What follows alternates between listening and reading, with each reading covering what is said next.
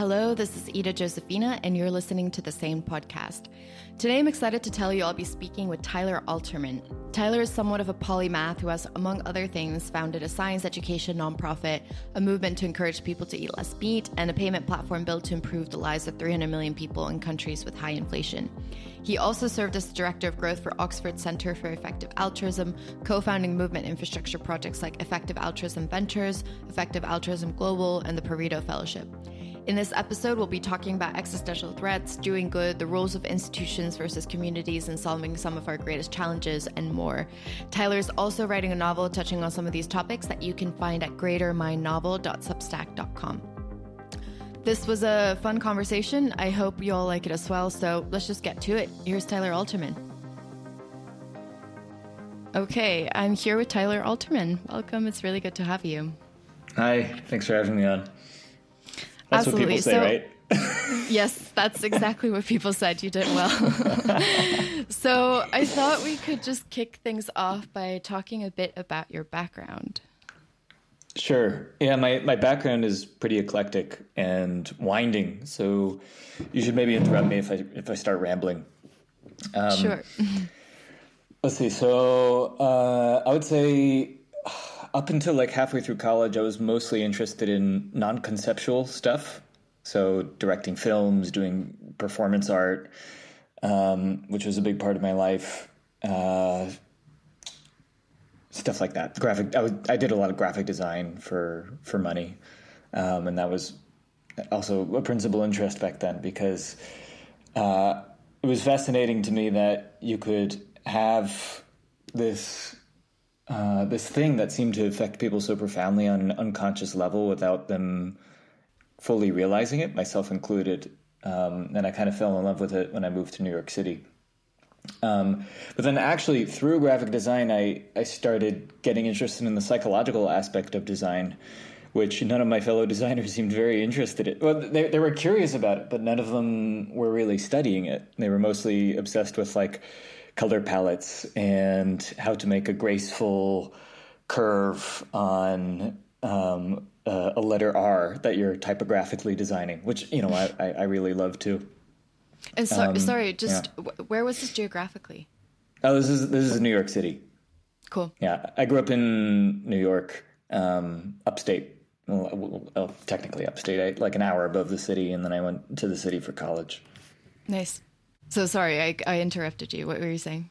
Oh, right. Well, then I started getting interested in basically the science of how people are moved and affected by their environment, which graphic design is all about, kind of the art of, in a way. And maybe art more broadly, you might say, is somewhat about this. And then I went pretty deep down the rabbit hole into cognitive, like the full field of cognitive science. So everything from anthropology to artificial intelligence to neuroscience. And I worked in a series of, I think, 5 or 6 different labs across, what were the locations? I was at Yale, I was at University of Chicago, the New School, Baruch, and studying different things in each one and running different experiments.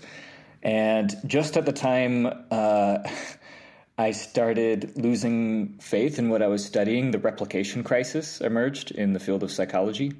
And more broadly, this started happening in science. And this is where a bunch of the results that people were really excited about suddenly wouldn't replicate in the lab. And it turned out that nobody was really running these replications to begin with because it doesn't get you a fancy journal article. And so that whole field of cognitive science was kind of due for a reckoning. And I grew kind of disenchanted with it because at the time, also upon graduating college, I started teaching it. So I founded a nonprofit called the Think Tank at the University of Chicago, which was all about teaching cognitive science in schools.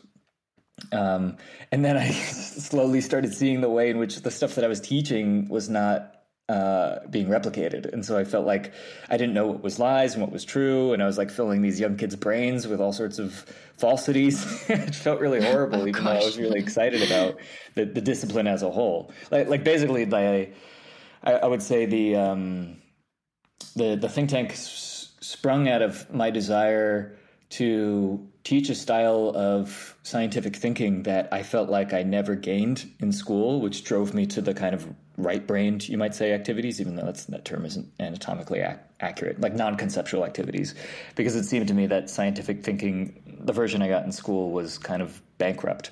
So you basically went to school to study the subject to decide that you could do it better, and then you did that.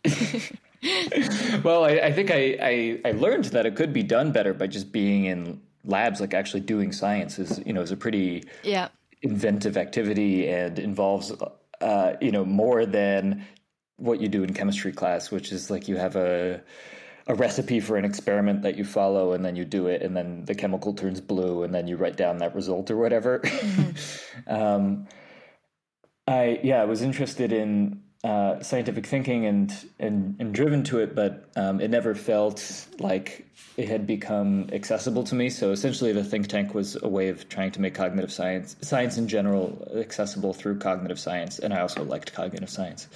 But yeah, I kind of felt disenchanted when the replication crisis started happening and started flailing around for another meaningful thing to do. And I think I even Googled the question, like, what do I do with my life? I've definitely been there. Have you done that? Yes, I've done that. What popped up? Has anything interesting popped up for you? I can't remember if this was the exact Google search, but I remember I typed in the words like how to become, but I didn't fill in the rest. And Google gave me options. One was like, the first one was like how to become rich. The second one was how to become famous. The third one was like how to become a pilot. That's amazing. And then there was like the fourth or the fifth search result was how to become a midwife. And I was like, that's weird. Went from like rich, famous to midwife, and I really wondered because I've never Googled the word midwife. Like, where did, I don't know. Anyway, so I've Googled that, but. I love how the first two are these like expansive archetypes or just very abstract things, rich, famous. And then the third one is just pilot. Like, how do I fly a vehicle through the sky? Exactly. It's like, I want to be rich, famous, somewhat or glam. I want to fly. Or a midwife. Or a midwife. Right. Options. Yeah, I don't really know how to fit that in. I wonder. Yeah, that doesn't fit into context. Do you mind if I just do that right now? I'm very curious what I get. What was the question that you typed into Google? How to become, and then see what Google says. Okay, this is really funny. This is clearly because of my novel that I'm writing. First one is how to become a program manager at DARPA. The second one I don't really understand is how to become a real estate agent. I have no idea. Okay. And then the third one is how to become a flight attendant. Not even a pilot, but a flight attendant. I don't really get it. It must have to do something with like geographical location. Oh, yeah. Maybe like, it assumes I want to be in the air a lot because I fly around like every few weeks, which is annoying. Okay. So, sorry. Okay, let's get back to the conversation. So after your think tank, what did you do after? Like, how did that end? What happened after? Yeah, so for that, luckily, I had a co-founder come on a few months after I kickstarted it. I actually used Indiegogo to initially fundraise for it. And a feature I should mention about the think tank that is the main thing everyone attends to is that it was like it was a mobile lab. Like it was a vehicle that would go around with a giant glowing brain that we had built on top. And then it would like pull up to a school and graduate students and undergrads would like pop out of it and then start teaching you about cognitive science. So it's like a food truck for cognitive science. Yeah, exactly. That's amazing. I love that. And I don't know if it ever, I should really check back in. I don't know if it ever got built, but just as I left the project, we were having the glowing brain be tied to a brain-computer interface that you could wear. And so you would actually be able, the idea was you'd be able to activate different brain regions like in your own brain. And then the same regions would light up in like on top of the vehicle in the brain, the glowing brain that was mounted on top of the vehicle. And we actually fundraised for that as a separate project. And And I don't think we really understood how scientifically feasible it was. So the alternative would have just been that it just lights up with your amount of alpha waves or something like that. But that got built, and I don't know in what form, because it finished getting built after I left the project to my co-founder, who joined a few months after. And it's still running, actually, I think, at the University of Chicago. Or last time I checked, like 6 months ago, it was still running. Cool. And after that, what happened? I think I just got depressed for like 2 months because it felt like I got my heart broken by the thing that I really cared about. And then I think I did that. I Googled that question, and somehow I came up with some formulation of that question in Google that sent me to the blog of Scott Alexander, and specifically a blog post on effective altruism.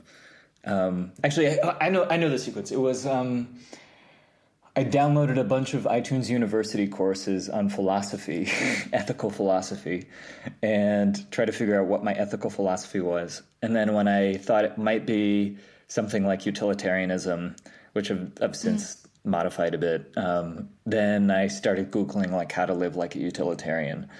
And then that sent me to the effective altruism movement, which is basically all about that. It's about, how to have the best consequences in the world possible as an individual or an individual in a collective movement. Do you want to open that up a little bit about the effective altruism movement in general? Were you involved in the organization itself or like in giving what we can? There's several different branches to it, no? Yeah, so the effective altruism movement is huge. It has, it's got tens of thousands of people around the world, and lots of organizations devoted to using reason and rationality and scientific thinking to figuring out how to do the most good. I went through a few of the different organizations, but the main one that I spent time at was the Center for Effective Altruism, which is based in Oxford.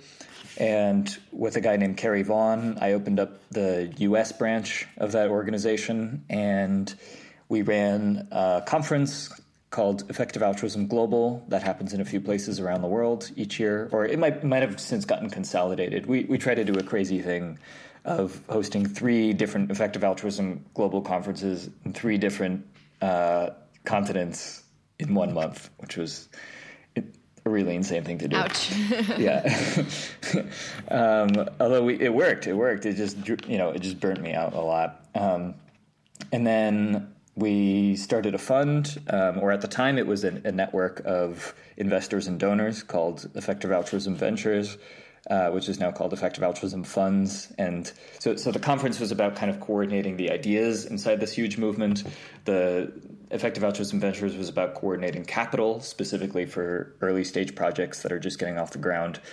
And then I ran the Pareto Fellowship, which was essentially trying to coordinate early talent inside the movement. So trying to find, in particular, students and young people who were on the fringes of the movement and giving them colleagues to work with and a space to develop independent projects. And we brought them together in the Bay Area for, I think it was like 2.5 months over the summer.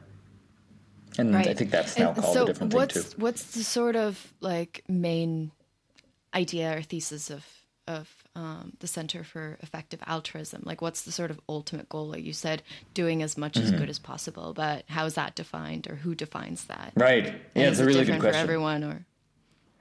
So I shouldn't speak for the Center for Effective Altruism at Oxford because I no longer work there, and maybe their thing has evolved, but I suspect it's still roughly the same. Which is, so there's this idea basically in effective altruism that it's possible to do more good and less good, which is already kind of controversial, right? But when you actually probe people's intuitions on it, it turns out they more object to like the language of that statement than the actual content of it. Like if you ask someone like, what's better, giving someone a salami sandwich or saving someone's life? And they'll be like, saving someone's life. Right. Maybe I think part of what people are objecting to is the idea that there's maybe some kind of objective system of doing this. But you don't even have to agree with that. Like, there are plenty of effective altruists who are what you call, I forget the term, I think it's something like moral non-realists or something like that, who basically believe that, a version of this is that you don't believe that there is an objective morality somewhere out there in the universe that's instantiated into the fabric of, atoms or whatever, or the structure of physical reality, but rather that there are people want things, and then there are convergent things that people want.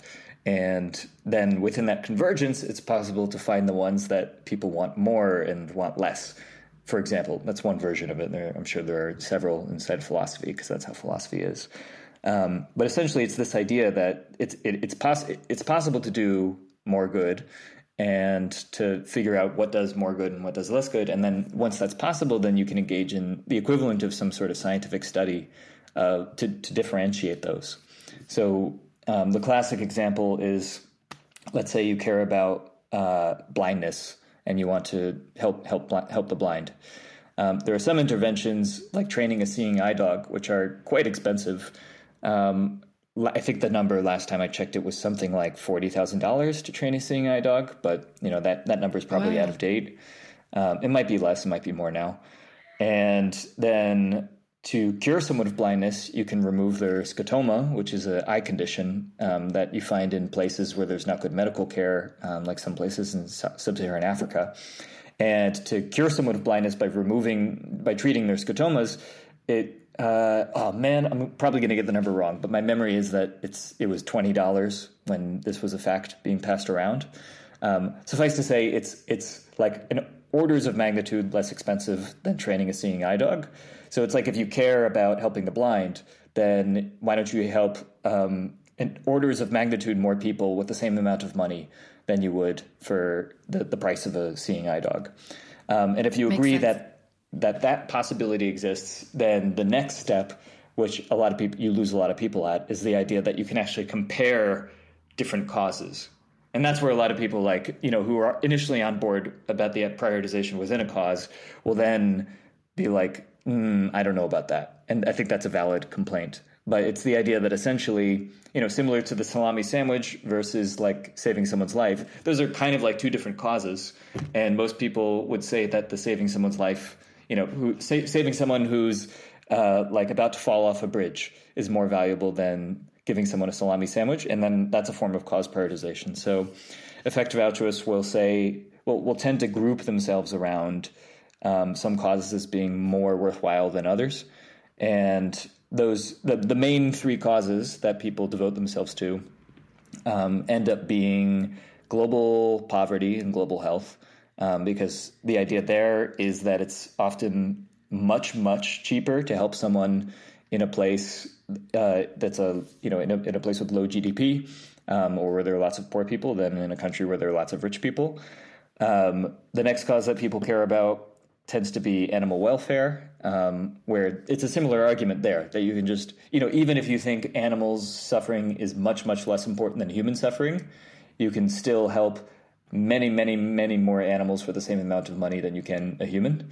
So a lot of people will say that that's actually more important than working on human suffering.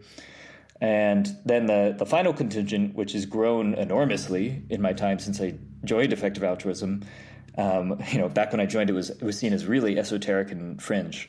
But the final cause is what people are now calling long-termism, the idea that the thing that you can most intervene on is actually the lives of the trillions and trillions of possible future people who don't have a voice. Yeah. And you can do things now to make the future dramatically better. And so those people typically work on existential risk, which you mentioned right before we started talking, which is the idea that there are things that might be able to wipe out all of humanity, not just like 90%, but like literally all living beings on the planet, or all humans.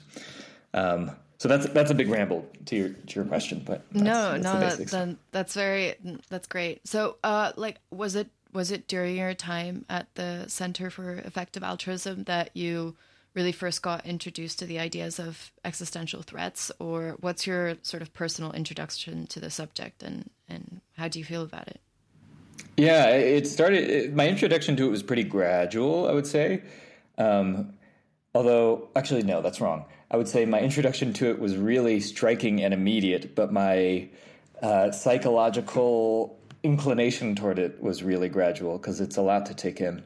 So, after Googling that question, effective altruist stuff came up. I was still living in Chicago, I think. And then it turned out an effective altruist conference was happening in a few weeks. And so I think I just basically moved to the Bay because it was clear that that's where the most people were. And at that conference, which was called the Effective Altruist Summit, it was relatively small back then. I think it was something like 200 people. And when I was there, there was a lot of talk about this idea that there are things like pandemics and artificial intelligence and nuclear war that could really massively mess up the world, or even cause humanity to go extinct. And I think my initial reaction to it was like, whoa. And then it was, I'm not ready for that. And so I initially mostly focused, I was mostly just interested in the other aspects of effective altruism. One important thing to mention, people sometimes talk about there being a fourth cause inside effective altruism, or a fourth cause that people tend to gravitate towards. Again, there are probably hundreds in reality, or maybe dozens, but people group around these main four. And the fourth is something like, people call it meta. And it's based on the idea that right now we don't have the capacity to improve the world massively, just the way things are. So we should invest in those things which help us improve the world much more in the future. And so that could be investing in philosophy, in figuring out like what is the good. It could be investing into building the effective altruism movement, which is a group of people devoted to figuring out like what is good and how do you do the most of it. Or it could be, I guess this is a sub-bullet of the previous thing I mentioned, but into prioritization research, which is trying to figure out of all the good things that you could do in the world, what's the best? Because if there's something that turns out to be much, much better than anything that we're currently doing, then we should all switch to that. And I think that's one of the coolest things about EAs, as they're called, effective altruists, in that if you give them a really good argument for what they should be doing, often they'll just do it. And I think it was especially apparent when I was coordinating funding inside the effective altruist movement, and I'd done fundraising and stuff before, but in the EA movement, it wasn't this adversarial game of like, how do I market this thing the best to the funders? Like, what's my best sales pitch? It was honestly just like figuring out their opinions of of reality. Like, how do you think the world works, and offering a different offering your opinion of how reality works. It's like, I think that this is the way to do things, and then you list the arguments, and then if they agree with the arguments, then they'll just send you the money, and if they don't, then you'll argue with them, and you'll either disagree and there are no hard feelings, or you'll disagree and then they'll convince you, in which case sometimes you might abandon the thing you're raising money for, or you'll convince them, in which case then they send you funds to do the thing that you want, which was, it felt like kind of fundraising if only paradise. The whole world was that analytical. Yeah, I mean, the interesting thing is I still count myself as an effective altruist, but I'm less associated with the movement now because partially because I think the types of things that get invested in is pretty broad, but not broad enough. With my current way of thinking. And so now it's back to funding being hard again. So, but as I've understood it from our previous conversations, though, a lot of your work and thinking has been guided by the understanding of existential risk. So that's kind of what's stuck on, more or less, broadly speaking. So, like, what are your concerns? Like, what concerns you the most in this realm? And how do you think that these risks can be potentially mitigated? Yeah. So maybe just to ask a question, what's in terms of your audience, what do you think your audience or you or your audience will already have as background in this area, just to know how deep to get into? Oh, I mean, I think maybe we could just sort of stay on the shorter side of I mean, yeah, maybe you could just open up a little bit more the idea of long-termism and why it's so important that, that, you know, it's the 90% versus 10% idea. Yeah. And go from there. Right. So there's this idea going around now, which is that right now we're kind of that we might be. I think Holden and Karnofsky just published an essay on this. That we might be in the most important century of all human history, and the reason for that, I haven't read the article yet, but here's my version. The reason for that being we're seeing enormous technological and societal change, and it seems like a lot of it is going to determine maybe the rest of future history, especially when you get into the area of technological change and the possible risks that it brings about. Yeah. Or the possible amazing utopias it could bring about. So, you know, to take one technology, which is the one that people think about the most, there's artificial intelligence. And if you imagine that it's possible to make an artificial intelligence that's dramatically more intelligent than a human, and by intelligence here, I don't mean anything special. I just mean like something like ability to figure out how to accomplish tasks and then accomplish them. So, like, you know, there are stupider ways to go find a salami sandwich to go back to that, and there are smarter ways, and then the more intelligent person or being would figure out like the fastest and cheapest, most effective route of getting the salami sandwich. So that's all I mean. I don't mean anything like mystical or anything implying consciousness. But the idea is if you can build something that can solve tasks like orders of magnitude better than the current humans, if you think that's possible through artificial intelligence or through, you know, enhanced computing power or better algorithms or what have you, then we should be pretty concerned about what that thing is going to do, that super intelligent quote unquote thing is going to do. So maybe you might think that by default it will be benevolent and it will do nice things for humanity. But when you really dig into it, there's not necessarily a special reason to believe that. Like when you look at the most intelligent humans or the most capable humans, let's say, there's a pretty wide variance in how much they're good people and how much they want to help other people. And so there's this idea of what they call the orthogonality thesis, that you can have something that's very intelligent, or basically there's a spectrum of intelligence and there's a spectrum of morality or how inclined you are to help other beings. And those things aren't necessarily joined or correlated. So the worry is that you create something that's extremely intelligent and extremely capable. I think capable is actually a better term, super capable. And that it just has goals that are different than ours and doesn't really care about us. It's not necessarily that you create like evil robots.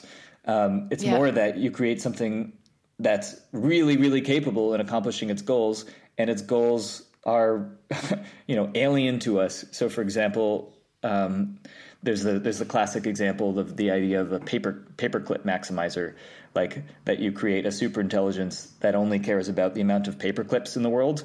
And initially, maybe it's to try to like make lots of paper clips for your company, so you become the best paperclip manufacturer in the world. But if you give something that's super capable only that goal, then it doesn't care that you don't want your own atoms constituting your body to be broken down into raw materials for paper clips. It also doesn't care that you know, you would want to live a happy, flourishing life if that gets in the way of it making paper clips. You know, so we run into this question with psychopaths and sociopaths, for example, which are sometimes examples of extremely intelligent people who have goals that don't really correlate with the well-being of other humans. Yeah. Do you have a question? I mean, not really a question, just a random comment. I mean, I read Nick Bostrom, who's the director, I think, of the Future of Humanity Institute at Oxford, on digital minds. And it's a very interesting read because it really explores the idea of like how, like, because it basically goes back to the idea of like, or what you were saying earlier, being like, we should invest into philosophy because everything becomes about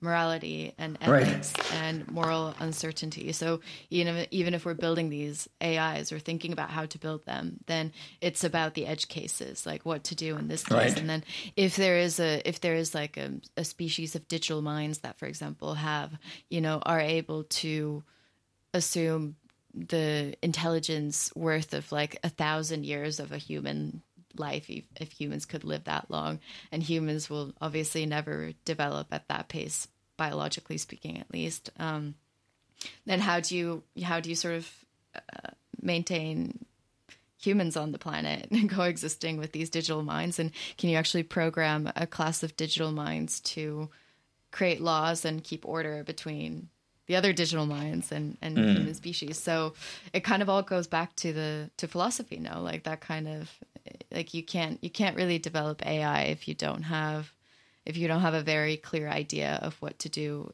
with moral uncertainty.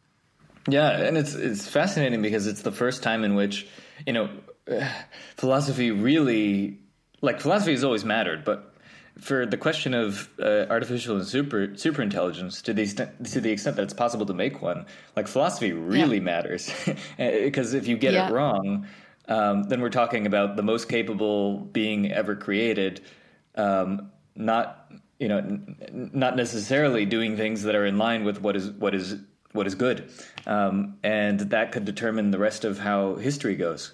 In the past, maybe the worst thing that would happen is, you're trying to philosophically educate the king or something, or a world leader, and it doesn't get through to them, and so they drop a nuclear bomb, or they kill everyone in some persecute all of some ethnicity in some country, and that that's no good. That alignment problem failed, but at least there's the possibility to recover from that. And now we're actually facing a situation in which if you don't get the philosophy right, there might be no recovery, which would be a bummer. Yeah, that would be a bummer. Okay, so let's use this as a segue. I'd love to hear a bit about what you think are some potential solutions. Like, what do you think is the role of institutions, or like in all of this? Like, how do you have any ideas? Well, let me start out by saying I have no idea, but certainly I think there are good avenues for exploration. I think one is we ourselves need to become more intelligent to create a good benevolent superintelligence, and that should happen ideally before we create the most capable thing ever made, ever born. And I don't know how long that will take, but I think good avenues for increasing our own intelligence in order to better solve the question of how do you create a benevolent superintelligence. Good avenues for that, I think, are, like you said, increasing the ability of existing institutions or new institutions to think well, because the problems are much vaster than what any one genius can solve, or even a team of smart people.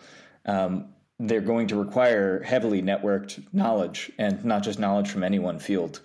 So I think a good avenue there is, when it comes to improving existing institutions, I think that my focus is less on that, just because of the value drift. For me, at least, the value drift that tends to happen when you start integrating yourself into existing institutions and power structures. Like you enter, the classic example is like you enter as a assistant professor of philosophy who's trying to create a new philosophical system, and what you end up doing is instead just like publishing a paper to keep your job every few months, right? Or you try to enter IARPA, which is a government agency for figuring out new technologies to create intelligence, mostly social technologies, so that they fund like super forecasting and stuff like that. Or you enter IARPA, and then soon you find yourself kind of kidnapped by the internal political strife at that place, rather than doing the thing you came there to do. Nonetheless, I have friends who are very competently going about that kind of thing. Like I think in a lot of cases I shouldn't mention them because of the nature of their work in institutions that they're trying to integrate with in a way where they're trying to bring their own thing, and that might come into conflict with the institution. But, people are very competently going about that work. And so my focus is mostly on creating new institutions that are collaborative with the old institutions, not like radically new institutions that exist, on a desert island, but new ones that are capable of, from the beginning, having a rigorous epistemology, like ways of knowing and intelligent modes of operating in order to solve some of the big questions. And so, it's a big topic, but that's the gist of it. It is a big topic. Just in the interest of time here, but I'd love it if you could expand a bit on what that looks like for you. We were talking earlier about the lineage projects. If you could just open up that concept, I think it's very fascinating.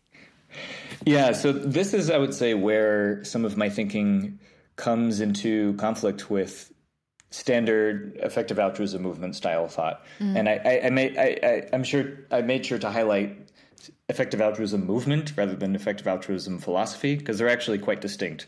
Most people react when they react poorly to effective altruism, they're reacting to the demographics of the movement, the patterns of thought that you find in the movement, and so forth, rather than the overall philosophy, which is like we should think really hard about how to do the most good.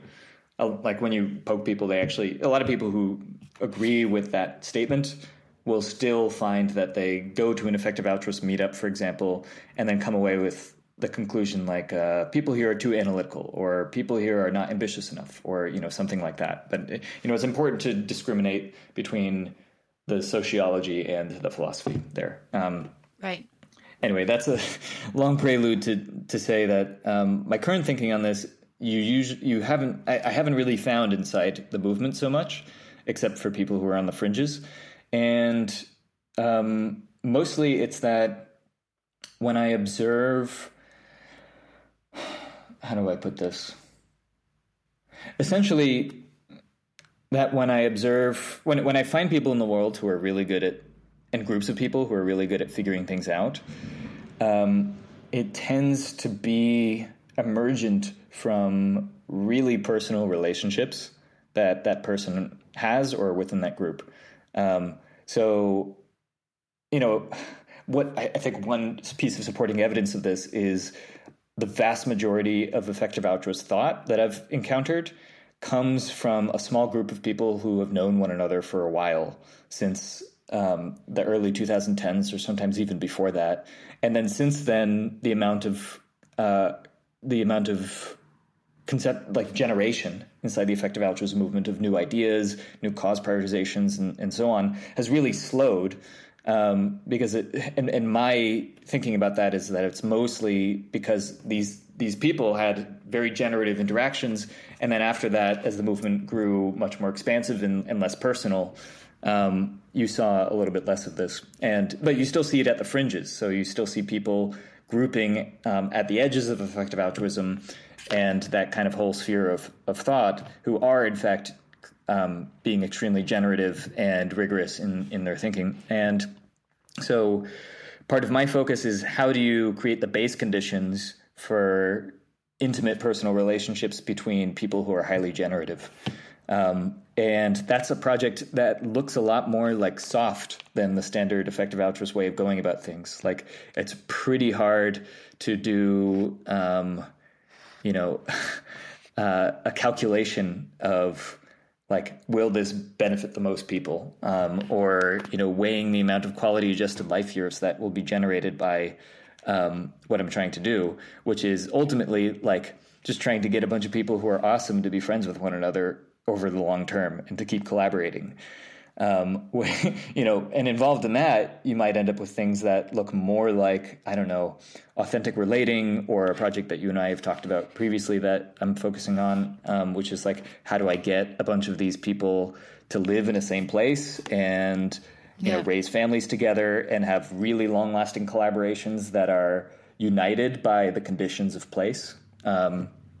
But these aren't, in practice, what it could look like is just like Tyler is hanging out with his friends, and it's basically true. So, it's not the sort of standard thing you would get a bunch of support from a movement for. And maybe you shouldn't either. Yeah. So most of my focus now, I would say, is going toward a few different things that are attempting to create those conditions for long-lasting collaborative friendships with highly generative people, where one is the novel that I'm working on, which is a kind of attempt to, in a way, synchronize the minds of people coming from a lot of different angles, where some of the people I think have are poised to have a really big impact on the world are coming from the EA movement and are really good at a certain analytical style of thinking. And then some are, for instance, dancers who have, I think, something very important to teach us about the nature of intelligence and goodness, but who aren't really excited about the possibility of sitting on a couch with someone who's highly analytical minded and hearing them monologue and engage in logical arguments for a really long time.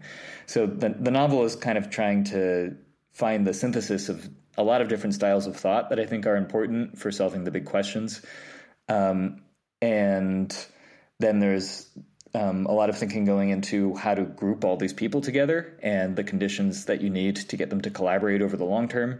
So thinking very concretely about physically where, should it be in Vermont in the wilderness? Should it be in New York City? Should it be in Berlin?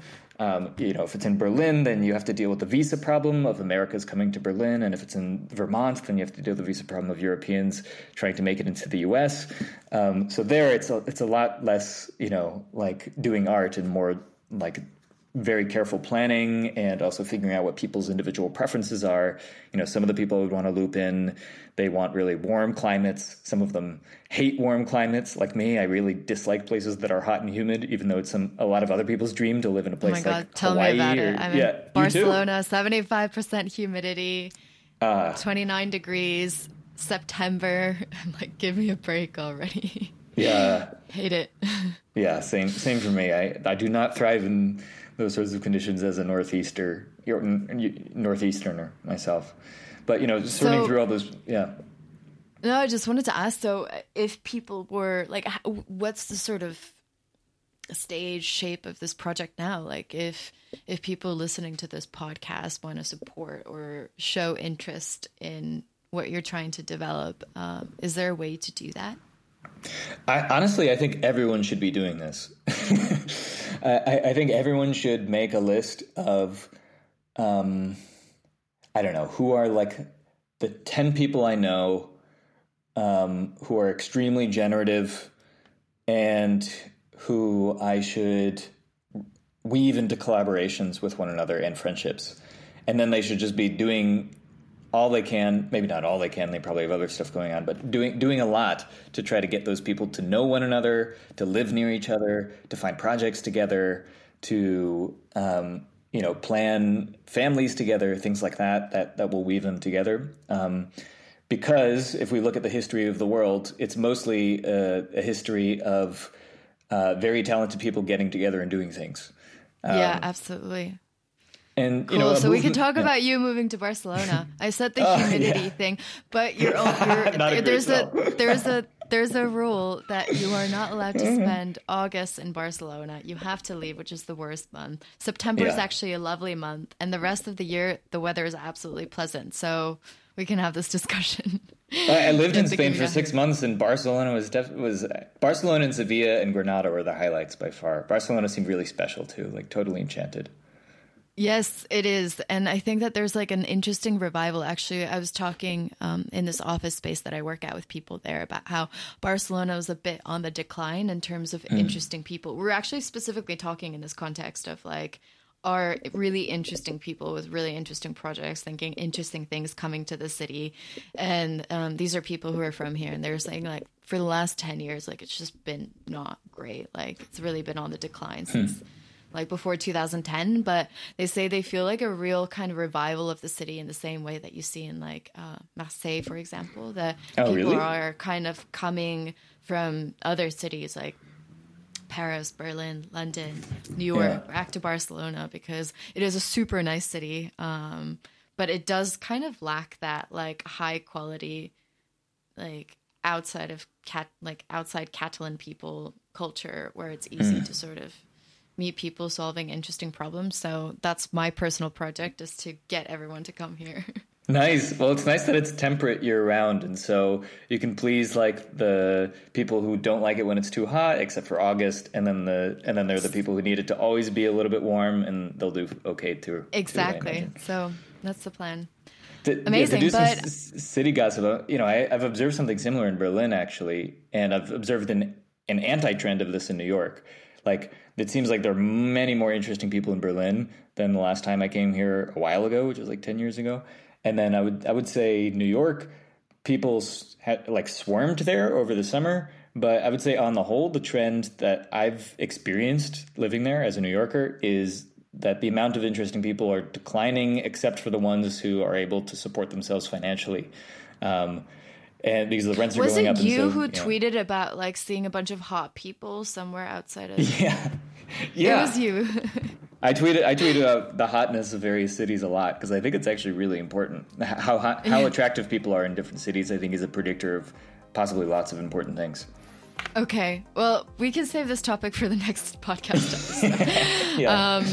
Cool. Amazing. Well, thanks so much for coming on, Tyler. It was really nice chatting again. And good luck with all the projects. And I'll link your website, your Twitter, etc., so people can check out and follow what you're doing.